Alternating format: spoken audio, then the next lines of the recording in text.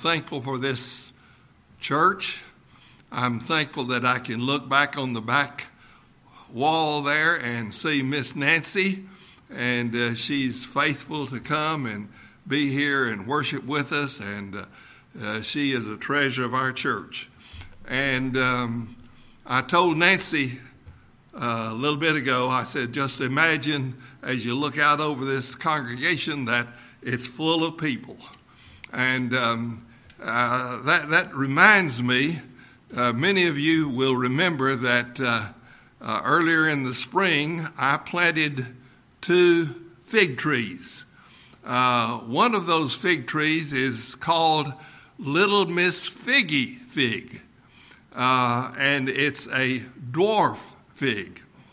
And Miss Figgy has been outdoing the other regular fig tree that's supposed to get up to 15 or 16 feet tall. Miss Figgy is already up 5 feet or more. And as I went out and looked at Miss Figgy this last week, I discovered that she has, I'm calling her a she, I don't know, that she has 11 baby figs on her here in September, you know. Now, I know that she's not going to have time to produce those to where they'll be ripe enough that my wife can make some preserves. But it gives me hope for the future. It gives me hope that there's going to be a guarantee that next year we're going to have figs. And so it gives me hope also to know that God is going to be with our church and bring people and fill these pews. And so we look forward to that time and that day, and may God bless you. So today I'm, you talk about getting into deep water, and Isaiah chapter 40 is deep water. We're going to take the plunge today once again. And we're going to read this morning Isaiah chapter 40, verses 9 through 14. So would you stand with me? You stand while I sit.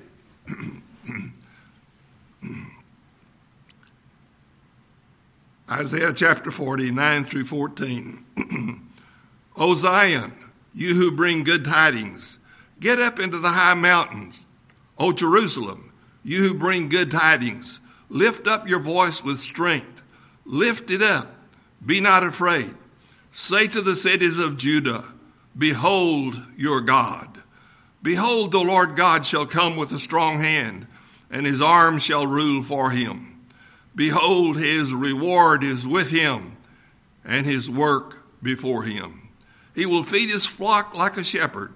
He will gather the lambs with his arm, and carry them in his bosom, and gently lead those who are with young. Who has measured the waters in the hollow of his hand, measured heaven with a span, and calculated the dust of the earth in a measure, weighed the mountains in scales and the hills in a balance? Who has directed the Spirit of the Lord, or as his counselor has taught him? With whom did he take counsel, and who instructed him and taught him in the path of justice? Who taught him knowledge and showed him the way of understanding? May the Lord add his blessing to the reading of his word. And I'm going to ask Brother Dennis, if he will, to lead us in a word of prayer now. Father, thank you so much for your word. As Brother Steve has already told us this morning about how you've spoken days gone by through your prophets. And Father, I pray that we would have ears to hear what your men were guided by your Holy Spirit to say to us. And Father, I pray that the pastor would also be guided by that Spirit. We would have those ears to hear, and that our hearts would be molded, shaped by your Spirit, by your word. Amen. Say your word now. In the name of Christ. Amen. You may be seated.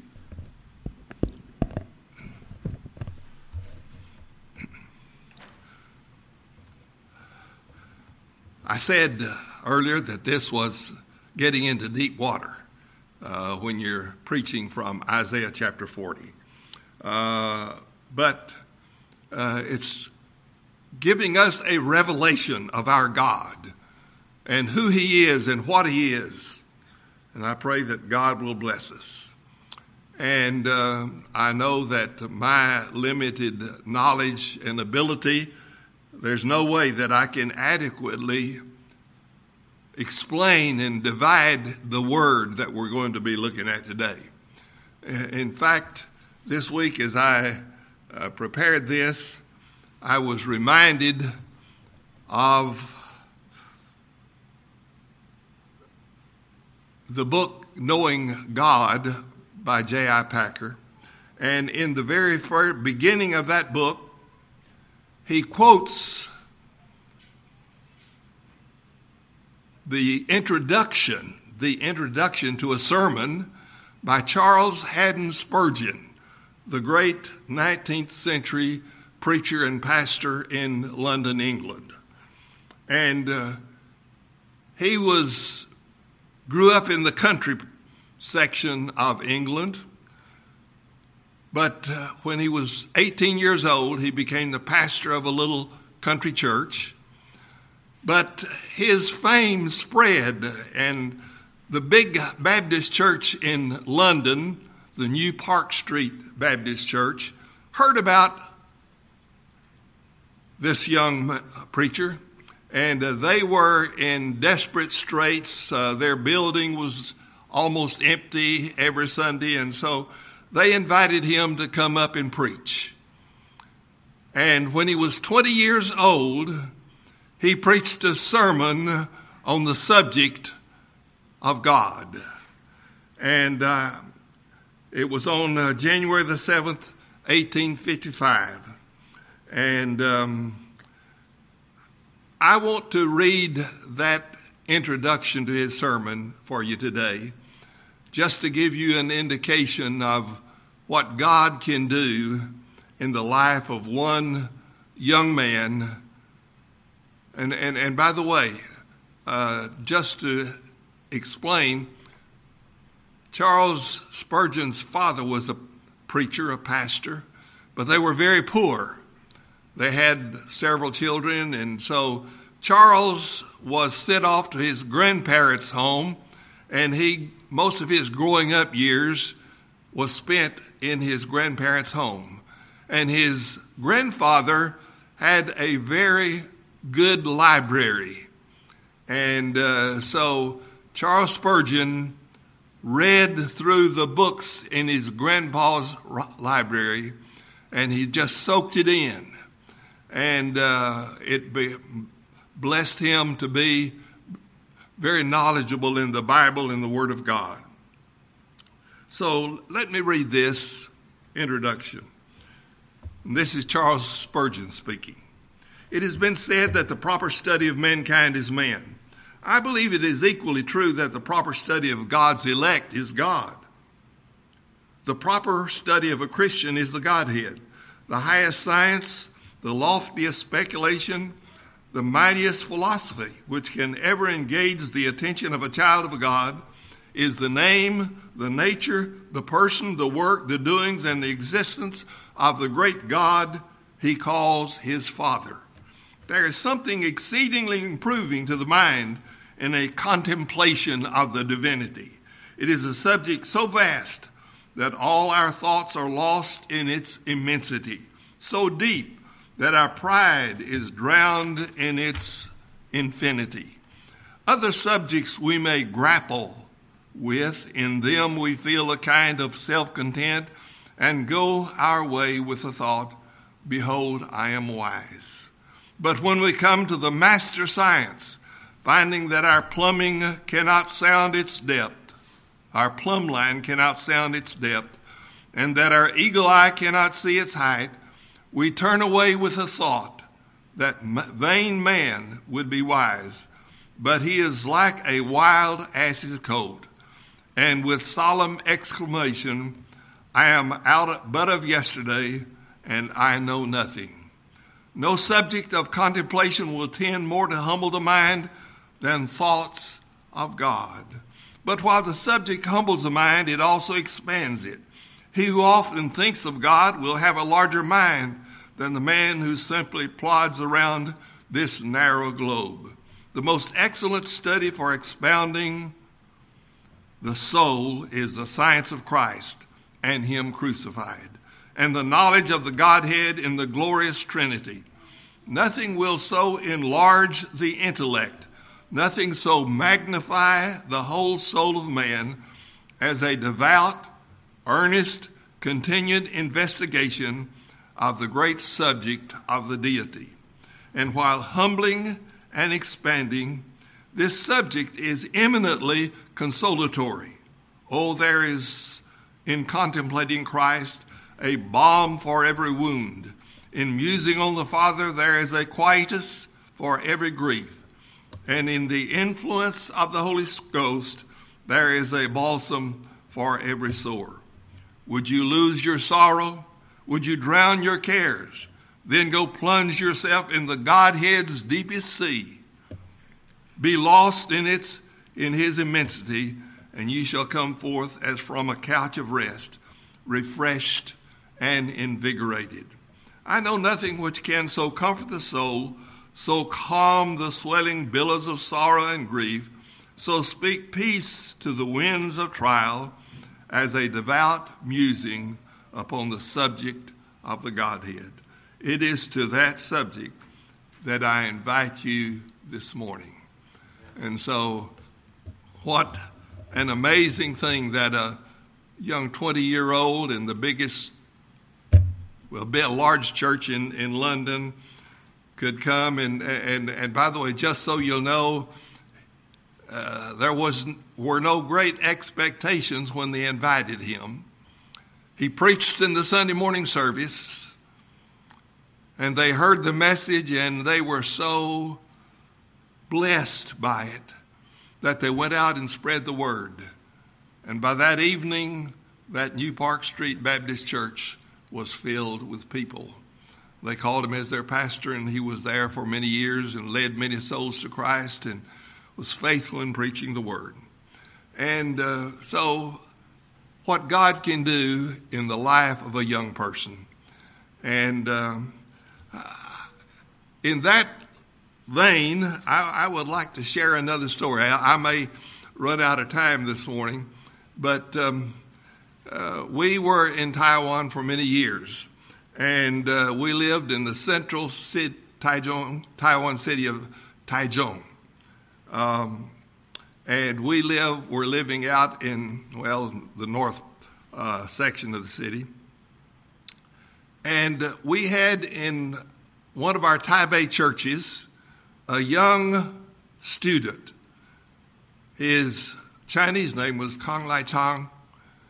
His English name was Paul Kang. And Paul had completed high school.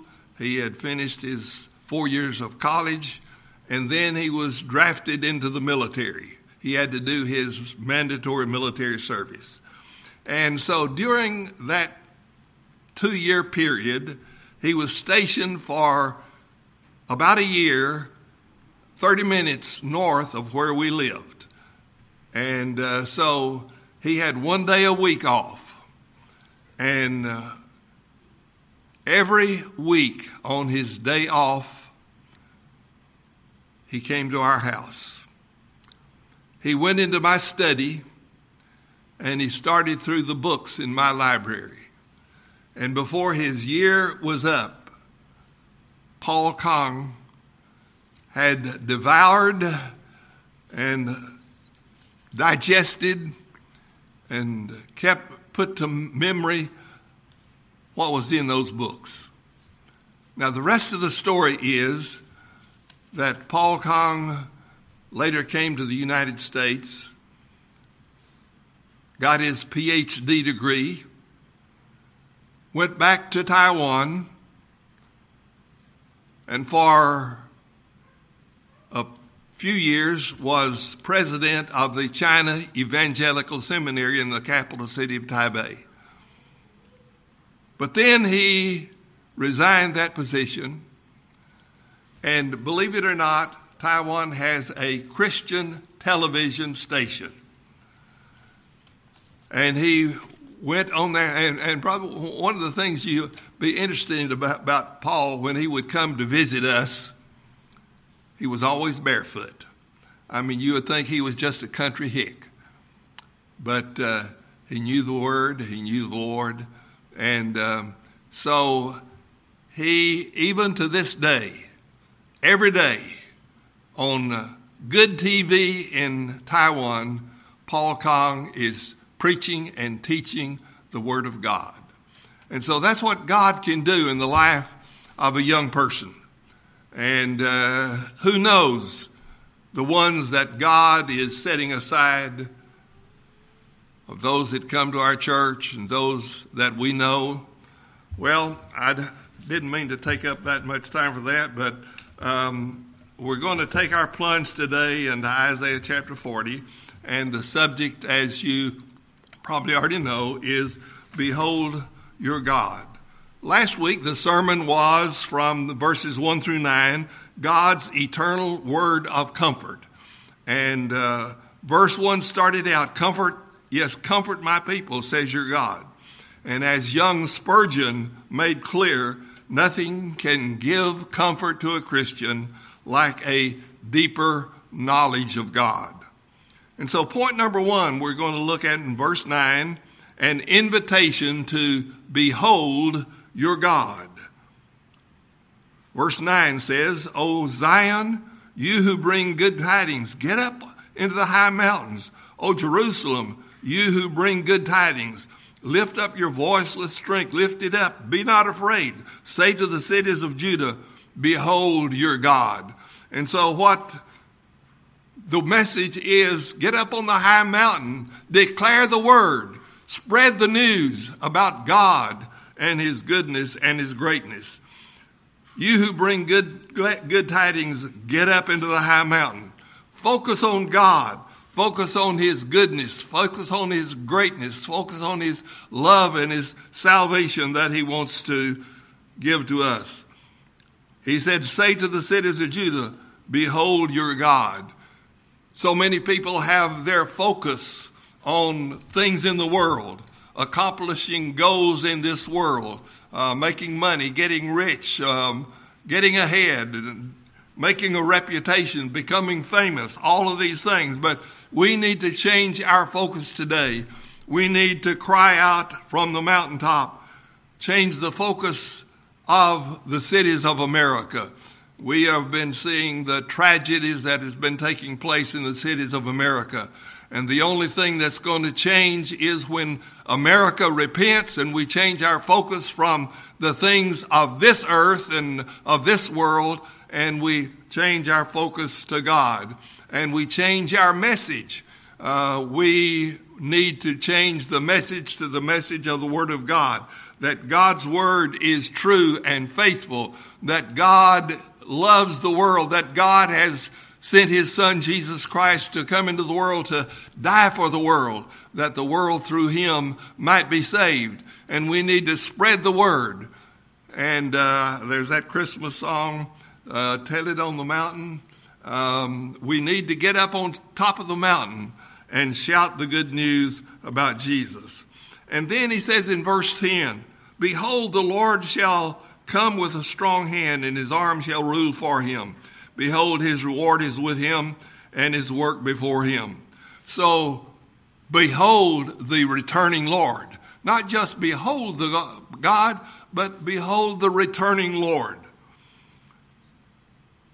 The double behold here in verse 10 uses the double behold to express the need of the listener to pay attention, to get our focus right. And we need to, because Judah, the people of Judah had largely forsaken God. As Isaiah and Joel and the other prophets had come to preach to them, and later Jeremiah, and the people had turned their focus away from God. They were thinking that they were going to be safe and all right without having their hearts changed and obeying the law of God and the commandments of God. And so here in America, the thing that's going to change us, and when we get a new focus, a focus on God, a focus on His Word and His truth. I don't know if any of you did, but yesterday Franklin Graham led in a prayer walk in Washington, D.C. from the Jefferson Memorial to the Capitol building. And we watched some of it, and it was a blessing to see that there are people who have their hearts broken for the sins of America, and to hear them praying prayers that God would bring America back, the America that God placed here for a purpose. And so we need the message of salvation, the message of the gospel, the message of repentance. Behold the returning Lord. The Lord shall come for Judah. Judah was still waiting for their Messiah to come. And even today, they are still waiting, but God's word is faithful.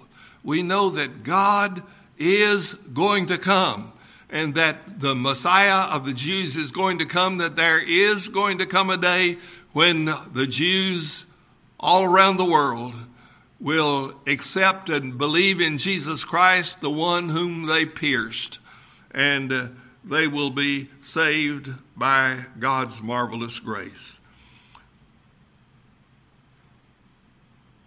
So they were still waiting for their Messiah, and God is still protecting and providing for Judah today. That little tiny nation of Israel, God has been with them. He was with them in their return from exile. Isaiah prophesied it. Jeremiah prophesied it, that they were going to be defeated and carried into captivity by the Babylonians. And that all came to pass, but God promised to bring them back from exile after 70 years, and that all came to pass. So God was faithful. The Lord shall come. And God is still blessing. Now, I've said this many times, that I believe one of the reasons that God has blessed America is because America is the one nation in the world that has been a friend to Israel, to God's chosen people. And I believe that that is one of the reasons, and I know that our president is not perfect, but one of the things that we can say is that he promised that he would move the American embassy to Jerusalem, and he did it. And he is still today doing things that will honor and that will bless the nation of Israel. And so God has promised to protect and be with his people. And one of the ways that we can see how God has done this is the wars that modern Israel has fought. Now, in 1948, there was the War of Independence. I can't remember the exact date, May of 1948, the nation of Israel was declared to be a nation.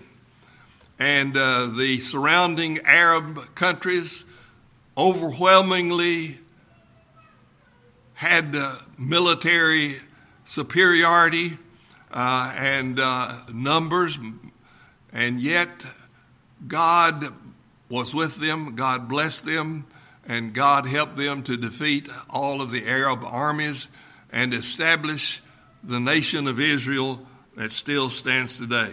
In 1956, there was the Sinai campaign where they fought once again, and defeated the enemy. And in 1967, there was the 6-Day War, which miraculously, tiny Israel defeated the armies of Syria, the armies of Lebanon, the armies of Egypt, and perhaps some others as well.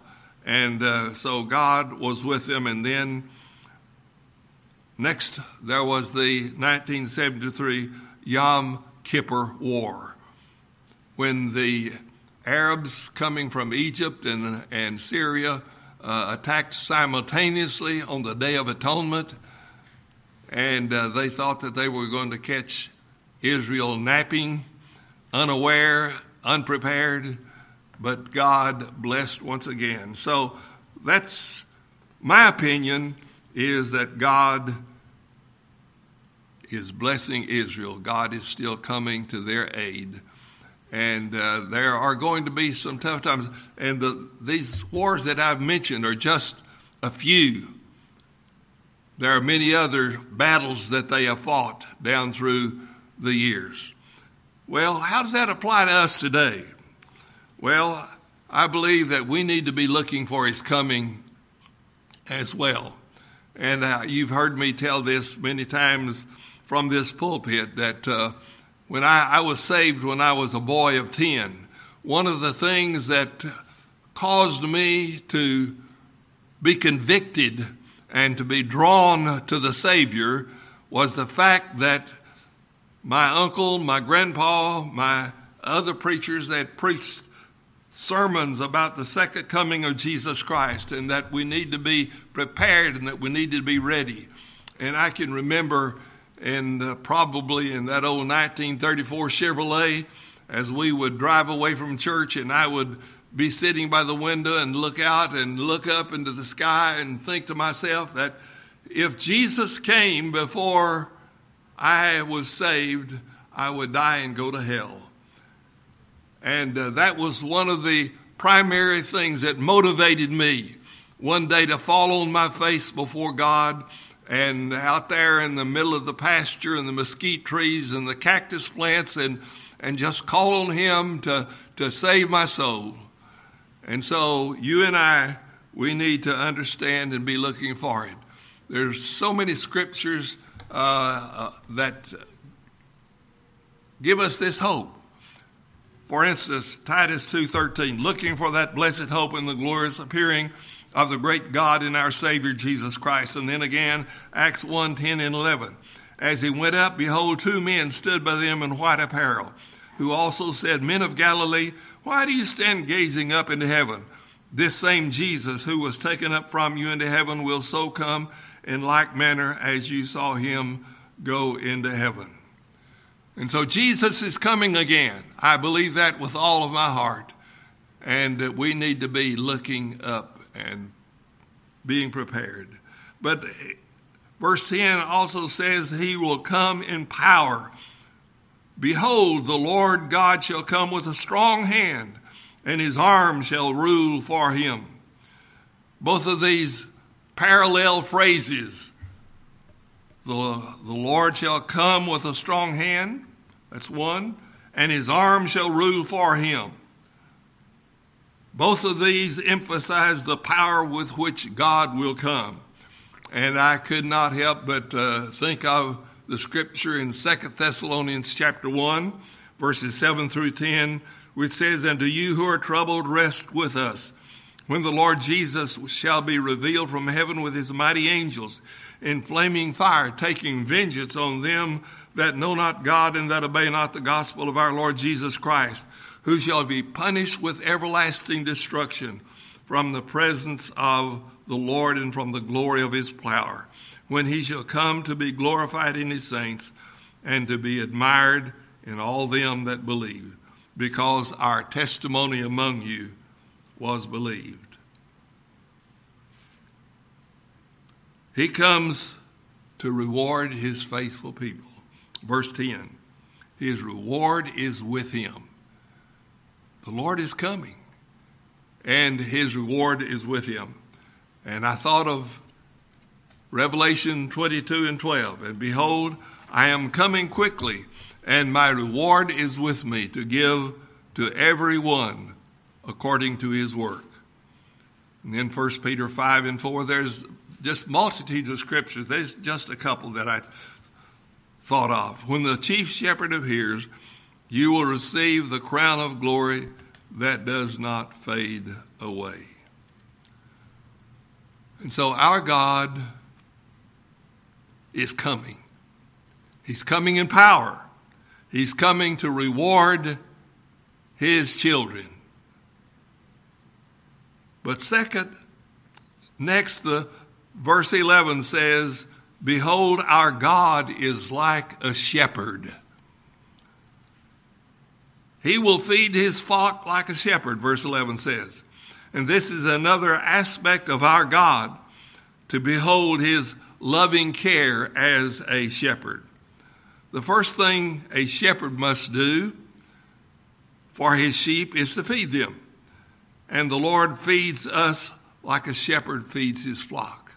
And as a God-called preacher and pastor, and Brother Robert and Brother Stephen and Brother Dennis as well, has God and his word and his testimony in our hearts. And we love to share that news, that God is our shepherd, and we have that shepherd's heart as well. And I pray that we all will feed our sheep. And this is the reason that we believe, I believe, and I know Brother Robert agrees with me, and based on what I've heard, Brother Stephen as well, believe in teaching and preaching the word expositorily. In other words, verse by verse, phrase by phrase, word by word, so that we can know what God has said. We need to feed the sheep. And sheep must be directed to the good pasture when they have stripped the grass bare. We need as much carefully directed feeding as sheep. And let me quote Charles Spurgeon again. He said, no creature has less power to take care of itself than the sheep. Even the tiny ant, with its foresight, can provide for the evil day. But the poor creature must be tended by men, the poor creature being the sheep. The poor creature must be tended by men or else perish. So God loves to identify himself as a shepherd.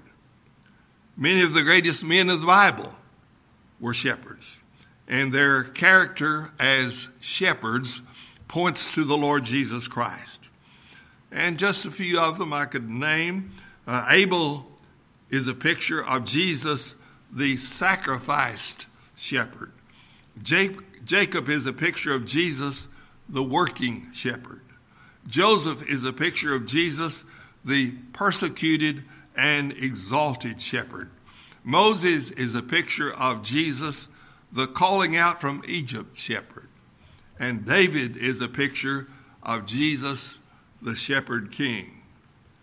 And so, thank God for our great shepherd. Verse 11 says, he will gather the lambs with his arms. And you know, we're his sheep, but in our congregations and in our families, we have the little lambs, the ones that are still weak. They still need help. They still need guidance. They still need teaching. And so, verse 11 says, he will gather the lambs with his arm. Our Lord shows special care for the lambs. And this just reminded me of John 21. You remember when Jesus came and appeared to his disciples there, and then he asked Peter 3 times, Peter, do you love me? And the first time Peter said, you know I love you. And Jesus said, feed my lambs. The next 2 times he said, feed my sheep. But he started out with the little lambs. And so thankfully, we as families, fathers and mothers, grandfathers and grandmothers, great-grandfathers and great-grandmothers, we have a big job. We have a great responsibility to the little lambs in our family, to teach them, to guide them, to help them to know the Lord. The little lambs. And he says here, he will carry them in his bosom. He doesn't throw the weak lambs over his shoulder as a shepherd might carry a sheep. Instead, he lovingly cradles the little lamb in his bosom, close to his heart. That is both a safe place and a tender, loving place. Quoting from Spurgeon again, this is Spurgeon's day. Spurgeon said, to carry is kindness, but to carry in the bosom is loving kindness. The shoulders are for power and the back for force, but the bosom is the seat of love. And then he goes on to say, and gently lead those who are with young. And so mothers who are with young, expecting babies or have small children, they hold a special place in our hearts here at this church.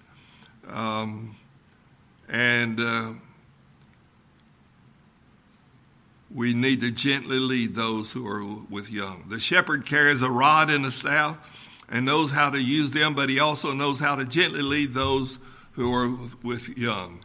He knows when to be gentle and when more severe guidance should be used.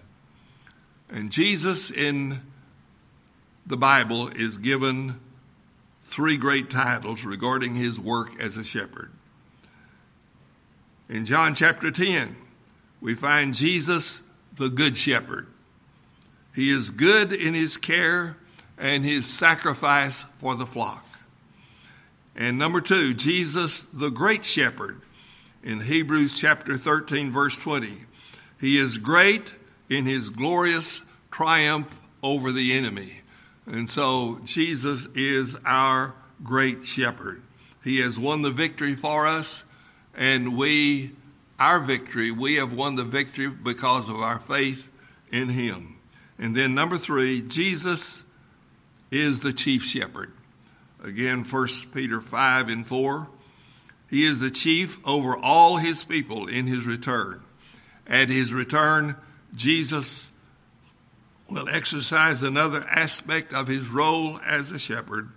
He will divide the sheep from the goats, and he will mete out judgment because he is the chief shepherd. And point number 4, from verse 12.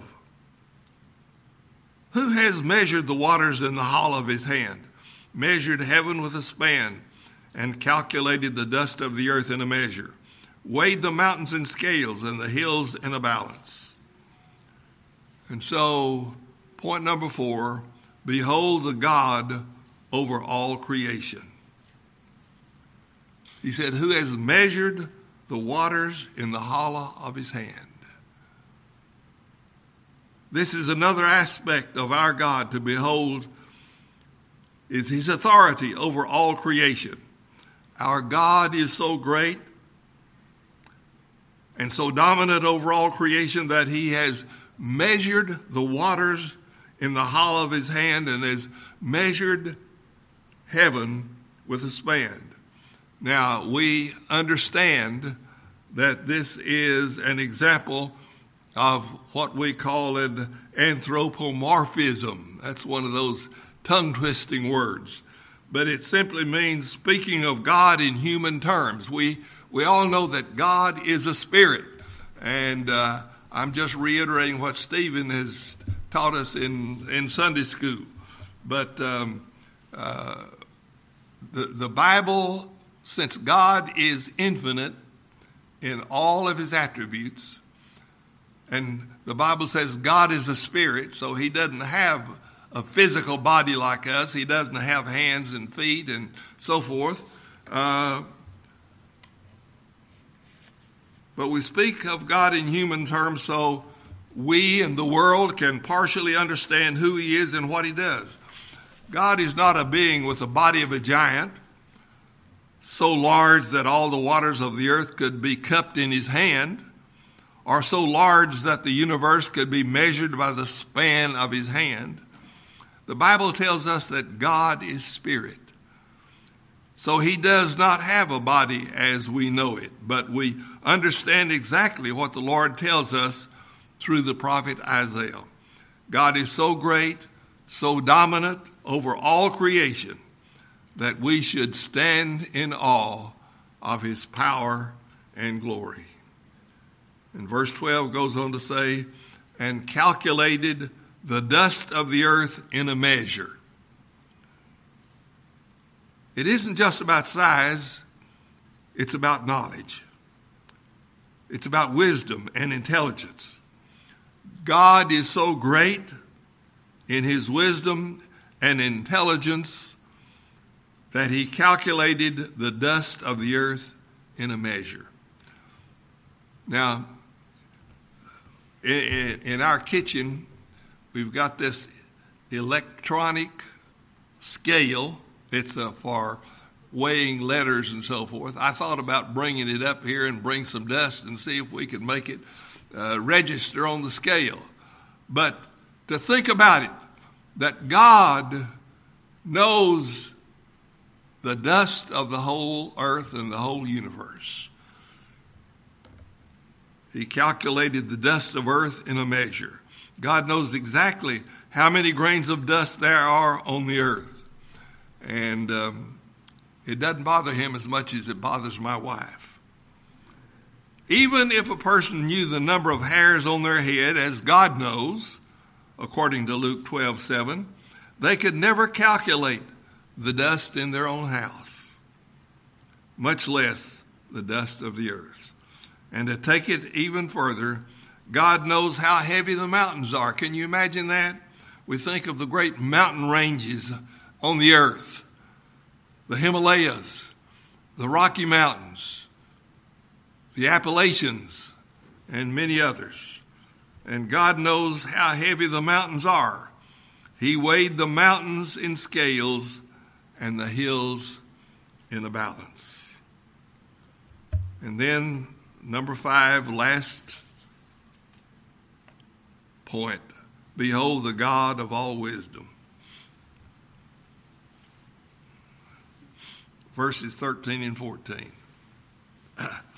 Who has directed the Spirit of the Lord, or as his counselor has taught him?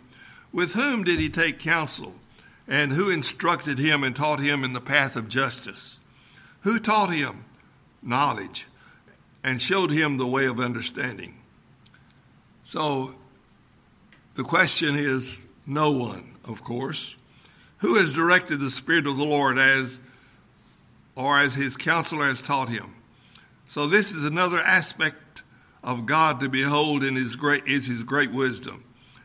He has the raw intelligence to know how much dust there is in the earth and how heavy the mountains and the hills are. But more than that, God has the wisdom to use that knowledge. God is so wise that no one has directed the Spirit of the Lord. No one, as his counselor, has taught him. No, God, his knowledge and his wisdom is so infinite. There's no one on the face of this earth that can even begin to compare.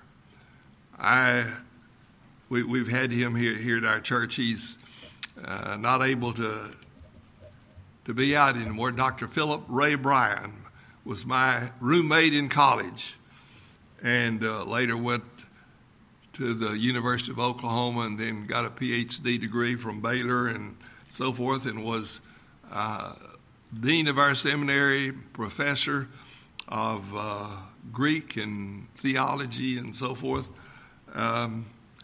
But one time, and we're close friends. Unfortunately, he's had to move to Ohio to live with his son. But he was talking about all the students he'd had, the two that had the greatest, the highest raw intelligence.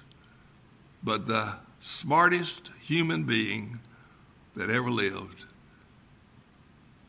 just a drop in the bucket compared to God.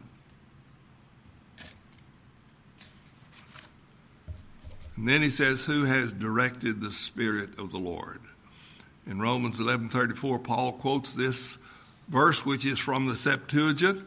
For who has known the mind of the Lord, or who has become his counselor? With whom did he take counsel? God needs no counsel, no instruction, no teacher, and no one to show him the way of understanding. God is our great God. And the next time I'm preaching, we'll be preaching further from Isaiah chapter 40. The question that we come today, do we believe in him, this great God? Have we committed our hearts and our lives to him? Have we believed in him as our personal Savior? Have we received Jesus Christ into our hearts? Because the Apostle Paul made it clear that the heart of all of the wisdom and knowledge and power of God was Jesus Christ and his death on the cross. And so if you're, wherever you are today, have never received Jesus as your personal Savior, perhaps this is the day, this is the time. Perhaps there's some young person out there listening and worshiping with us, and you would today just ask Jesus to come into your heart. Say, Jesus, I understand and know that I'm a sinner, that I'm lost, and that I need to believe in Jesus, that he died on the cross for my sins. Jesus, will you forgive me? Will you save me? In Jesus' name, amen. And God will hear your prayer. And I pray that today there will be many who will come to know the Lord as their Savior. Brother Dennis is going to come now. What number are we going to sing? 577. And I'm going to get out of Dennis' way and let him come and